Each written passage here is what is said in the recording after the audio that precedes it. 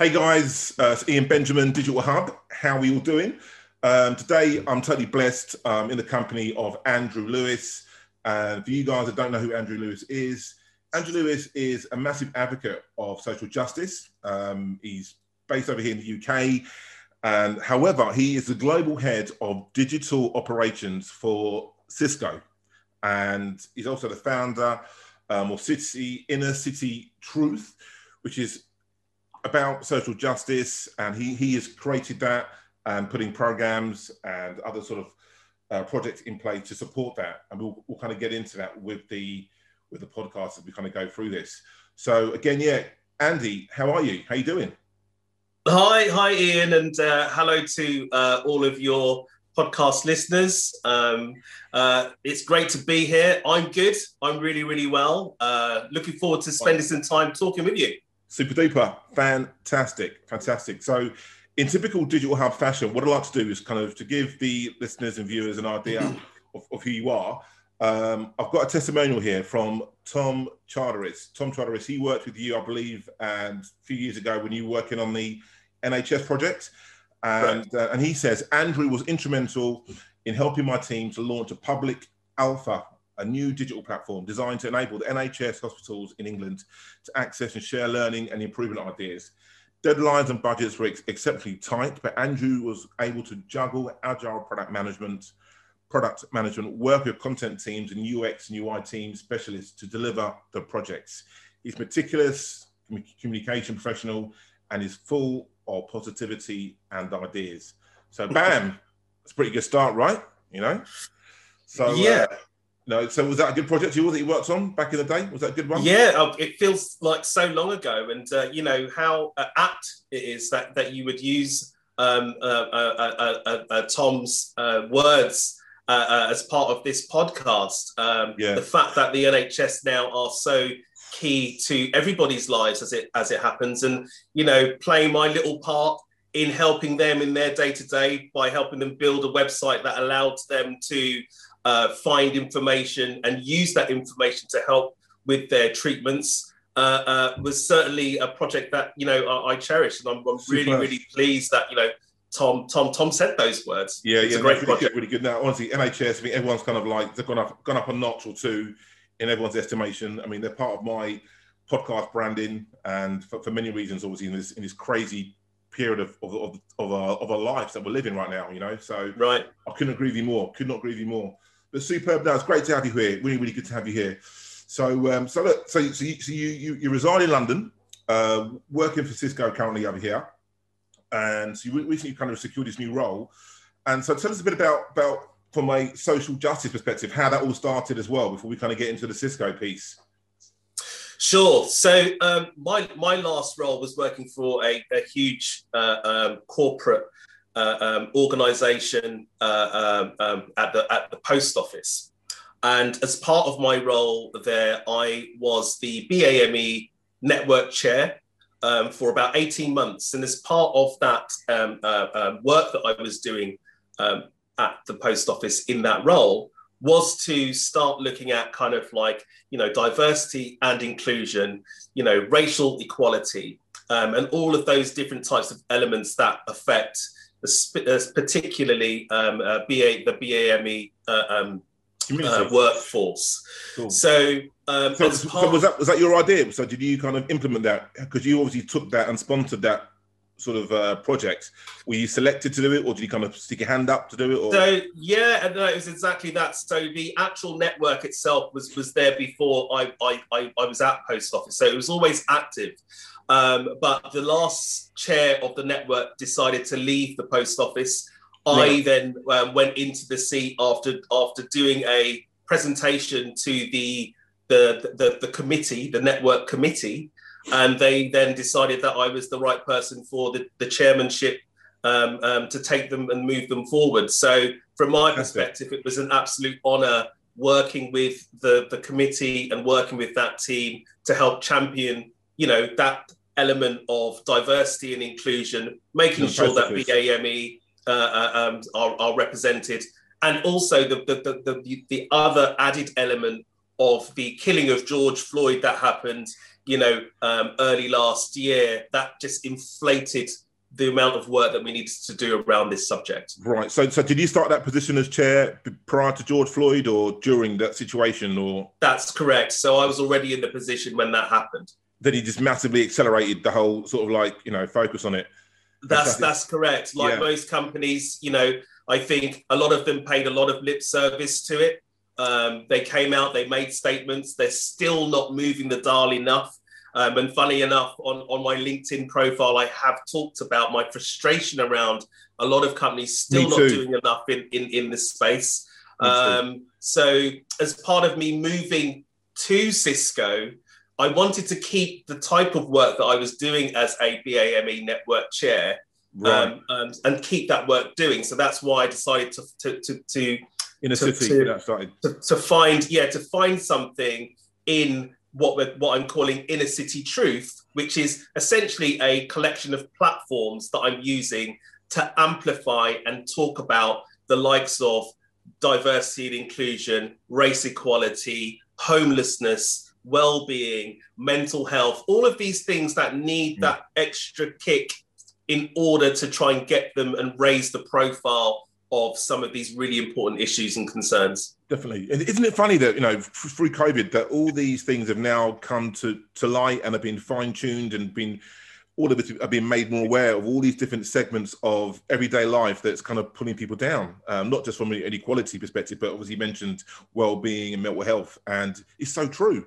It's really, really affecting all of us, which is great. So that's really, really good work. So people can kind of get hold of you and learn about what you're doing through Inner City Truths. Is that through Instagram, and what other sort of platforms are you using for that? Yeah. So predominantly my key channels, my key digital channels that I use are Instagram, and I can be found at Inner City Truth, and on Twitter, which I can be found at Inner City Truth 1.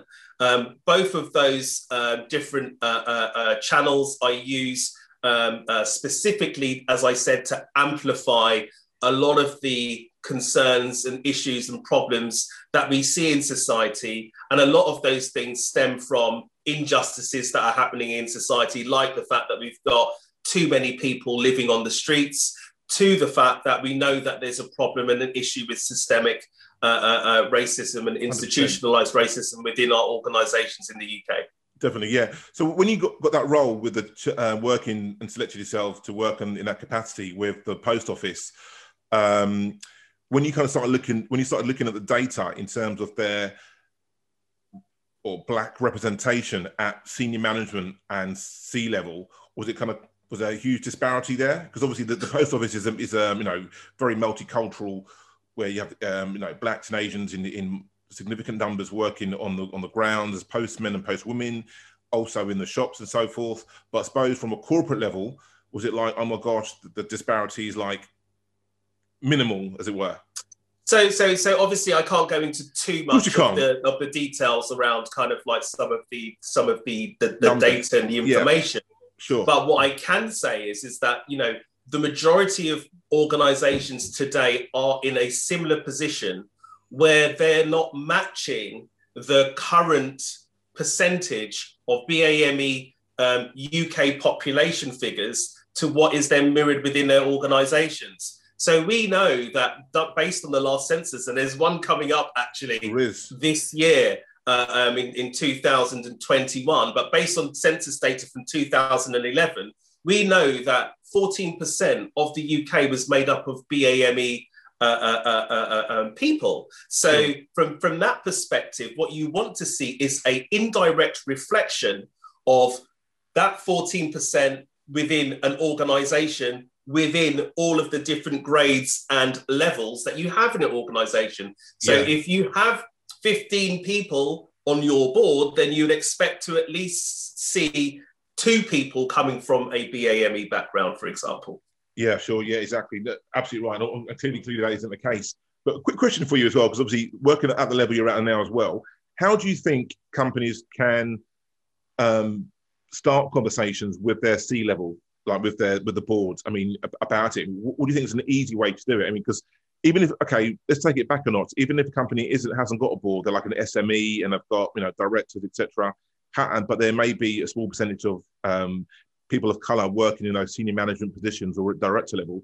How would you, just off the cuff, just chucking it out there to see off the top of your head, how you think it would be an easy way for the people to start having those uncomfortable conversations with their directors, would you say? Well, if a board has a conscience, then what they need to be doing is listening to their network and listening to their people. There should be more done around kind of like the survey elements of their staff and really checking in with people to see what are the underlying and foundational elements that's making potentially people unhappy, or where they're seeing where there's unfairness. So a continual check on your staff members from different, obviously they're going to be from all different backgrounds, and starting to use your data to enhance and to help you make decisions based on what the society is telling you and whether or not you feel as a senior leader that it's going to be right. And I think that's one of the key things. The second key thing I think here would be education, education, education, the 3 E's. They're all the same, but there's 3 E's here. And I've said it 3 times specifically because leaders and experienced leaders at that, they still need to educate themselves on what it means to have complete transparency in making sure that people of color from the BAME background do have the same opportunities as our white counterparts. 100%. I mean, as a recruitment guy, I've been in recruitment for too long, and so I speak to candidates of all backgrounds, and it's prevalent with the Black and Asian community, especially that at the senior management level, they're individuals that I've spoken to that I try to headhunt out of a position for a role that I'm working on, and when I approach them, they just want to go for it. So it sounds nice, sounds really interesting. Yeah, I wouldn't mind doing that, but based on my previous experiences, I never get those positions. And they also feel as though they also see individuals within their current position being promoted, individuals that are white that are being promoted, and they're not. So they are, a lot of them, I'd say 50-50, or maybe even the majority, felt, look, do you know what?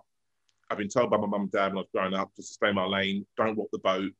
And, and that's, I'm like, no, you've got to go for this. And so what I think is critical, what I think is important, is getting the messaging right. If the companies really, really authentically want to try and make a change and change those numbers, improve those numbers, is to get the messaging right and to build that trust with the candidates of colour that they would like to give an opportunity to get into the interview process.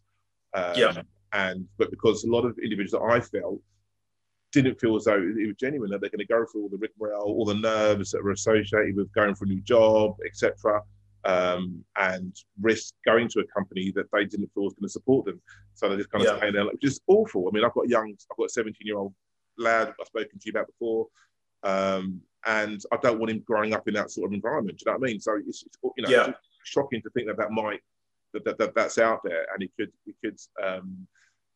limit what he could achieve. So being part of that process, this journey is significant. But that hasn't held you back. I mean, goodness sake, man, let me give you the congratulations. I mean, so in the last 6 months, Andy, man, honestly, wow, you have landed a massive, massive gig. So let me just kind of repeat your job title again. I want to get this wrong. So you are now Cisco's Global Head of Digital Operations. Global Head. That is just, boom. What does that look like for you? What does that mean? Well, what does it mean? So my background obviously stems within digital, and with different disciplines within digital, from content management, content strategy, to digital operations, web operations, managing kind of scrum teams to deliver so work. Much. So it does stem and go across quite a few disciplines within things that touch the digital estate and delivery.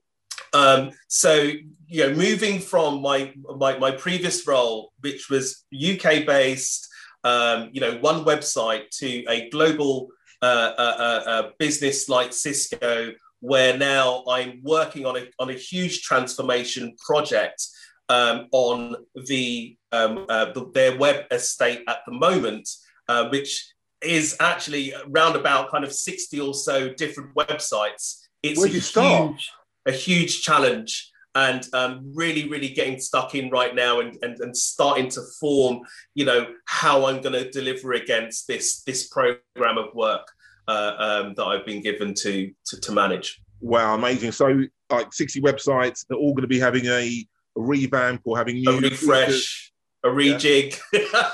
Oh my gosh, that is unbelievable, man. Unbelievable. So, I mean, have you got... Where are the majority of the developers based? Are they just globally scattered around?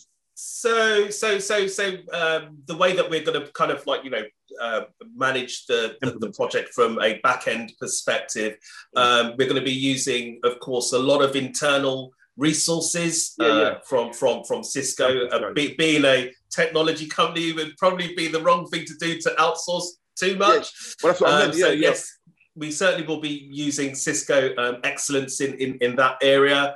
Plus, we work with a number of different agencies to help aid the delivery of this project as well. Yeah, that's what I meant. I didn't know whether there was like one location of Cisco, like for example, in San Francisco or maybe in another country that has a larger pool of developers than in another country. But I mean, that's incredible, fantastic, really, really good. Yeah. So was it a long process in getting that position with them, the interview process? Or? It was very in depth. Yes, very, very in depth. I was initially contacted. We had some discussions around kind of like the bigger picture, shall we say. I presented to them my vision. Did you get headhunted? Did you get headhunted for it? Did you get someone reach out to you and say, "Hi, would you be interested in this?" I had a tip off, shall we say, so I presented to them, kind of like what I think my vision would be in the context of the problem that they put to me. And as part of that presentation, I was then put through to a number of different conversations with the VPs of the communications, the global communications business within Cisco. Nice. After about 5 or 6 different presentations and meetings with the VPs within communications, obviously then we started to formalize how things might start to look for me. And that's all done on Zoom. And then I started in January. Right. So all this communication has all been done through COVID pretty much on the Zoom and MS Teams and whatever it was like that. Wow. All of it. Amazing, man. Fantastic. Honestly, mate, that's amazing. Really, really good. Well done. Congratulations. Yeah. That's a significant opportunity to land without a shadow of a doubt. Really, really good. Okay, cool. So in terms of, let's kind of an idea or kind of see where you are. I mean, they're based over here, over there, you're based over here. So have you got an interest in kind of relocating to the US perhaps, or? Well, it being a global role, essentially, a lot of my key stakeholders are on the west coast of the US, but my manager actually is on the east coast of the US in Boston, and then I have. Obviously, there's me that's based in the UK, but essentially the role itself is a global role reporting into that global business in the US. So, I think there is going to be an option at some point to potentially, relocate to the US with this role. Of course, as it happens right now, we are deep in lockdown and COVID restrictions. So 100%. How quickly that happens, not only from a movement perspective from the UK, but also we've got to look at the movement and how that's going to work for the US. I think we're probably a year away from a proper conversation about the potential of moving. Right, gotcha. I mean, do you think Cisco's outlook has changed in terms of how the rest of the staff are going to work going forward in terms of working from home? Or do you think it'll be back to business as usual from a working in the office environment? Or would they be more open to... I think Cisco, like most digital businesses. I think the digital businesses that I've been kind of following and trying to kind of like glean more information about what they're going to be doing long term with staff and whether or not they want people to be coming into the office. I think Cisco are no different in giving the options to their staff. There's always going to be an office. I would have thought for most businesses, but at the same time, in saying that, I think now because people have been working from home for so long, I've actually really enjoyed it. I used to be a 9 to 5, commuter on the train every single day into Moorgate. And I've actually, really embraced the home working ethic. And I actually do like it. So if I didn't need to go back into an office 5 days a week, I certainly wouldn't. No, that's right. Yeah, I think it's a mixed bag. I think you're absolutely right. Everyone's got different reasons or different situations, traveling. Some people live outside London, might work in London, so it's taking 3 hours off of their day, which is unbelievable, and saving them a fortune as well. Company cars, costs on that, the office space. So it's a really, really mixed bag. Really, really interesting to kind of see how things pan out in 2-3 years from now. Yeah, that's brilliant. So for all the young individuals that we reach and we can share this video with, I think really interesting. What was it that kind of got you interested in digital? Where did it start from? What was the kind of like that bug in digital? Where did that come from within you? Oh God, do you know what? I think there was no real particular thing that kind of like came out. I think I could start to see that there was a slow shift in the job market, where there were more types of jobs that were becoming more digitally minded in the way that they were coming out. Visually digital, visually or in the context of there were just more digital jobs. So I was back in the day at the start of my career, I was more kind of like in project management, program management type roles, and so on. But then there was this kind of like, digital, manager roles and all of these different types of roles that were very much more in the digital space. Yeah. And I think it was from then on in that I thought, well, let's try and get a role working within that space. Okay. And it was in actually the first kind of real role of digital significance for me is when I went and worked agency side for a huge global agency called Hogarth Worldwide. Gotcha. Yeah. The technical director. Yes, that's right. And delivering kind of like some of their systems and so on while working there. Right. That was when I really started to get into, working within the digital realm, as it were. Right. Okay. Fine. So they're a massive agency. They're huge. So what were you like, looking at websites, apps, and that type of scenario? Then was it kind of? It was delivering what we call production workflows through a couple of systems. One was called Zonza, and the other one was called Fido, if I remember rightly, back in the day. And those systems obviously is to help the production of a media asset. So a video or a press release or, imagery that needs to be for an advert, for example. So it's the workflow that needs to go through in order to get the final cut done. So it's software that would manage that process. Yeah. Gotcha. Fantastic. So from Hogarth, working there, you're there for a couple of years and then you kind of went on to, I can't remember where you were after that now. Can you remember where you were after Hogarth, what you did? Was it Hogarth? Quite quickly, I went to Tesco's. Oh, did you? Oh, that's right. Yeah. I went to Tesco as head of media operations at Tesco. Tesco actually headhunted me for that role back in the day because we went and pitched the system that I was actually delivering to Tesco. And Hogarth didn't actually win the work, but Tesco's actually liked my part of the pitch when it came to how we would go about delivering the system.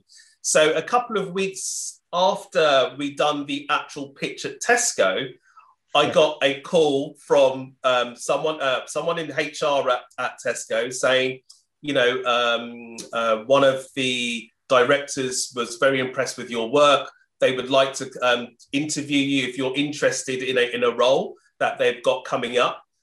Would you be interested in talking about it? And I was, yeah. Okay. This is like going, I always use football analogies in this type of situation. This is kind of, and no disrespect if there are any fans of this club, this is like going from Millwall to Tottenham Hotspurs, for example. It's like, you know, from the Championship to the Premier League when it comes to kind of like, you know, that company status. Yeah, you know, Tesco's 100%. A huge company. Yeah. So not to take on a challenge like that. And then when they offered me, it was, you know, not only a great opportunity, you know, yes, the package was amazingly better than what I was on. So there was lots of benefits to taking this job. And that's what's actually propelled me from there. Right, superb, fantastic. So you're there for like, what, a year or so? Then from there you went to Dubai? Is that right? That's right, yeah. So I unfortunately got made redundant from Tesco. Oh, really? Yeah, got made redundant from Tesco's. Typical. And then had the opportunity to go and work in Dubai on a contract. Right. So spent a year out there working for a huge company called Alpha Tame. Yeah, they're massive. I know the name. I think is that name associated with the prince or the king or something. That right? That surname. I know that they're one of the founding families of Dubai. Whether or not it's that close, but you know, they're certainly very well known. The owners of the Alpha Tame businesses. Yeah. How'd you like it over there? Proper hot all the time, isn't it? I mean, I've been there. Yeah, been there once. Absolutely. Yeah. And I would say to any young person that's out there that wants to experience a different culture, a different way of living, and you know, day to day, wall to wall sun, then certainly while you're young, I would definitely recommend going out to Dubai and spending some time out there. It was a really good fun. Yeah, definitely. Yeah, I've done 6 weeks out there. I've done it. It was amazing time. I don't know if I could do it, you know, now or I could have sustained it. But yeah, amazing, just unbelievable culture. You're absolutely right. It was really good, superb. Yeah. So brilliant. So, what would you think was like the defining moment in your career to kind of like that kind of shaped you? I mean, was it like you mentioned the role with Tesco? Was that the kind of the defining moment, or was it the Hogarth kind of getting into that digital thing?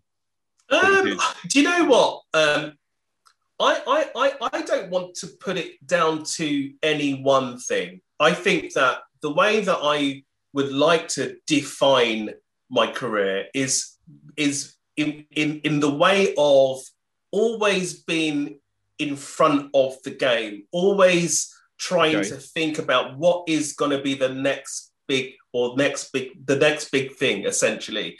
You know, where can the current role that you're in, where can it take you next? You know, if you've got a given job title of X, Y, Z, does that translate itself into the next role that you want to go into or not? If not, do you need to start thinking about what you need to be job title wise and doing wise in order to get to your next level? So always, I would suggest that you always try and think about, this role is only for now. What is it that I want next? Right, yeah, 100%. And work towards that. Even build your objectives towards that. You know, make sure, manage your manager. You know, make sure that you get that opportunity to really try and shape and mold the role that you've got into the next role that you want to do. Right, superb, fantastic. That's really good bit of advice there. Really good bit of advice and kind of insight into your vision.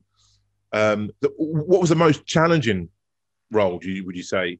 Because obviously, don't forget, whilst this was going on over the last 15, 20 years, technology is just moving at a rapid pace, right? Yes. You know, so you've got to kind of keep around the ball, thinking, well, do you know what I mean? Wow, that's. I think to answer your question, I'd probably go back to my last role. Post office. And the only reason why I would say that is because you know, post office is half government owned and half a commercial business, if that makes sense. Yeah, it is. Yeah. So when it comes to like, you know, open-ended budgets and, you know, free spending for all, you know, that's never there. I mean, absolutely, management of budgets and so on are in any business are key foundational elements. but you are much more limited in what you could do or what you can do when it's a government department, as it were, to a degree. So I think from that perspective, that probably was the most challenging, because I'm sure there was a lot of things I probably would have liked to have done. But the budget restraints, more. You couldn't do it from budgetary. Obviously, due to restraints, it would have been difficult. Right, okay, fine. So that was kind of like challenging, because you like pulling your hair out thinking, well, they want X, but I can't do that. Do you know what I mean? Because we haven't got, so trying to figure out ways to do it. Similar to what Tim in your testimonial alluded to. We were able to... Tom, yeah, exactly. Fantastic. Best bit of advice you've been given, would you say? Wow. I always like to think about things that that my parents have kind of told me. And the one that I think comes to mind more than anything is always be twice as good as your white counterpart. Yeah, I hear you. Especially because, of some of the things that we've already spoken about earlier in this interview. Because it is hard for, young Black people to really prove themselves in organizations. And, there's always been this bullish kind of mentality that I think that my parents have instilled into me is never ever to give up, never ever say you can't, and always follow your dreams. But you will probably have to be twice as good 100%. As your white counterpart. Yeah, I got told that as well. Unfortunately, that is the way that it is for the majority of people from specifically from a BAME background. That the chances that we have in order to fulfill our own destinies are more limited due to the inequalities that we have within. Definitely, because we kind of grew up thinking that so that's how we're conditioned, and I think a lot of white individuals privileged they haven't had to grow up with that stigma. They don't have to carry that around with them all the time. Do you know what I mean? Right. Am I going to be accepted? Am I going to get a fair crack of the whip? So to not have that, it must be amazing. Do you know what I mean? And people say, well, look, we'll go back to live in the Caribbean, whatever, where you haven't got that prejudice. But why should I? Why should I? When I was born here, and when you were born here as well, and we've got opportunity. Why should those opportunities not be taken? Should be taken away from me? So no, exactly. So obviously, I'm a digital recruiter. I headhunt individuals in the digital sector. I love what I do. I love the digital space. It's moving at a rapid pace, etc. And it's becoming more and more easier for individuals to kind of there's more opportunities of new different technologies and platforms popping up all over the place. I mean, the latest one is Clubhouse. Over the last few weeks or few months, a platform has popped up out of nowhere, and I think it's valued at over $1 billion or 10 billion or something recently. Crazy. So the technology from a communication perspective, which I like, is really, really evolving. And but I mean, have you ever had the interest to kind of to set up your own agency, to kind of from a communications point of view, or has that been something that's been of interest to you? To be honest, I think the world is your oyster, right? So as I've gone through my career, I've made changes and fundamental kind of segues into different areas, because at that point in time in my career and in my life, that's where I wanted to be. So I would never rule out the opportunity to divest and diversify into something that would be slightly more challenging for me. This is your bread and butter. You know exactly how to operate in these circles and so on. But it's something that if I was passionate about in a given point in time moving forward, that I thought that I could offer something back as part of the great work that you're doing in the digital hub work that you're doing as well.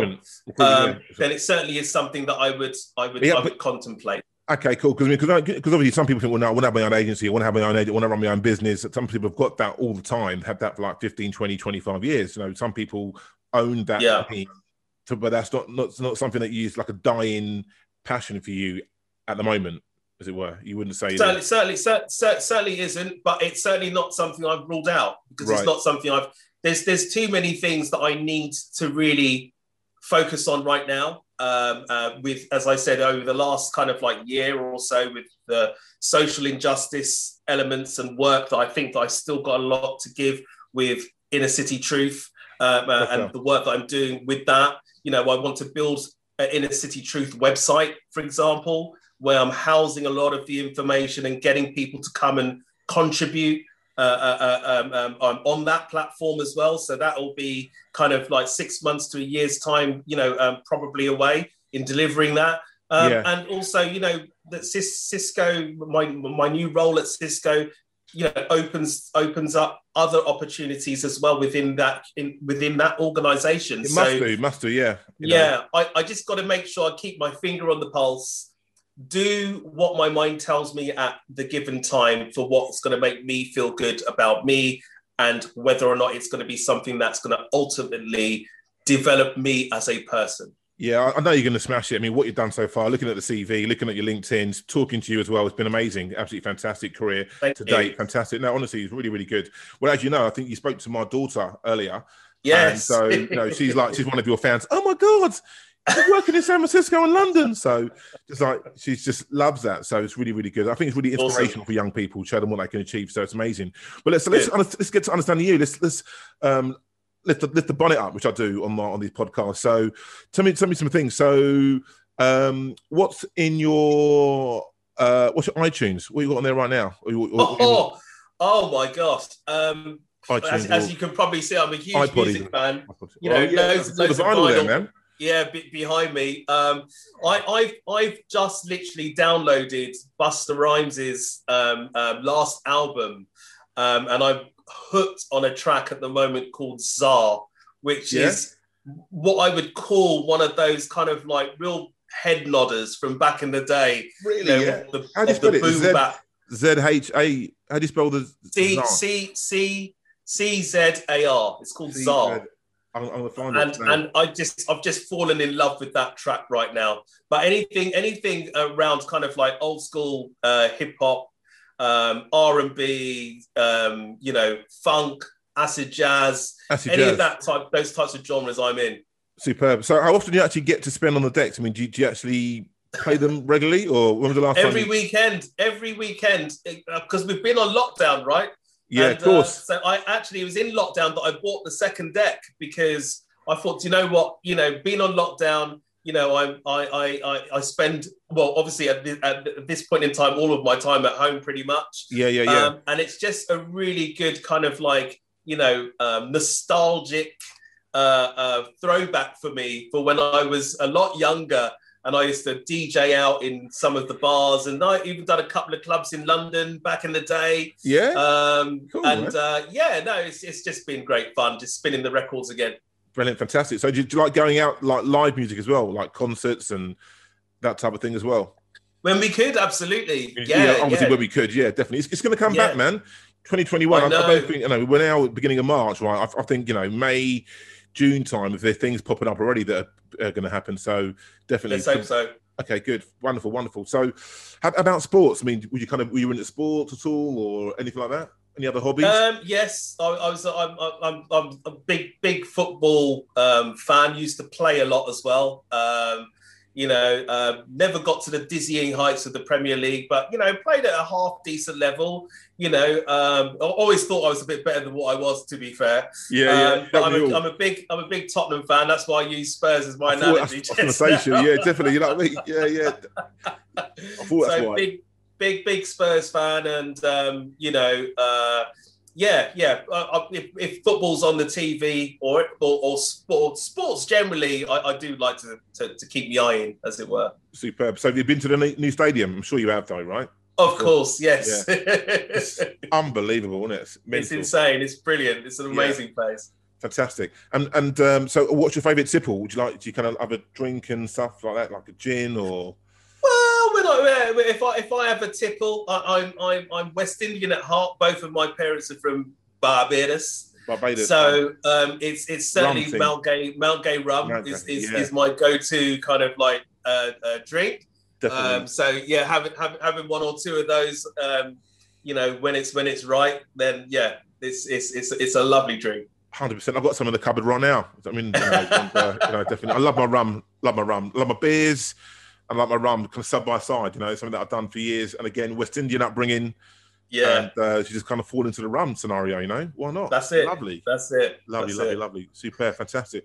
Well, listen, man. So we've got a platform here. It's not a big platform. We're growing daily, growing weekly with Digital Hub. Obviously, my background is recruitment through digital hires and digital recruitment. But Digital Hub is something that we started during lockdown as a way to kind of get awareness and to kind of give people something back for digital influencers like yourself to kind of inspire and bring awareness to the digital community. And so with this platform that we've got, is there anything that you want to kind of say or to inspire, to influence the individuals or to kind of promote what you're doing?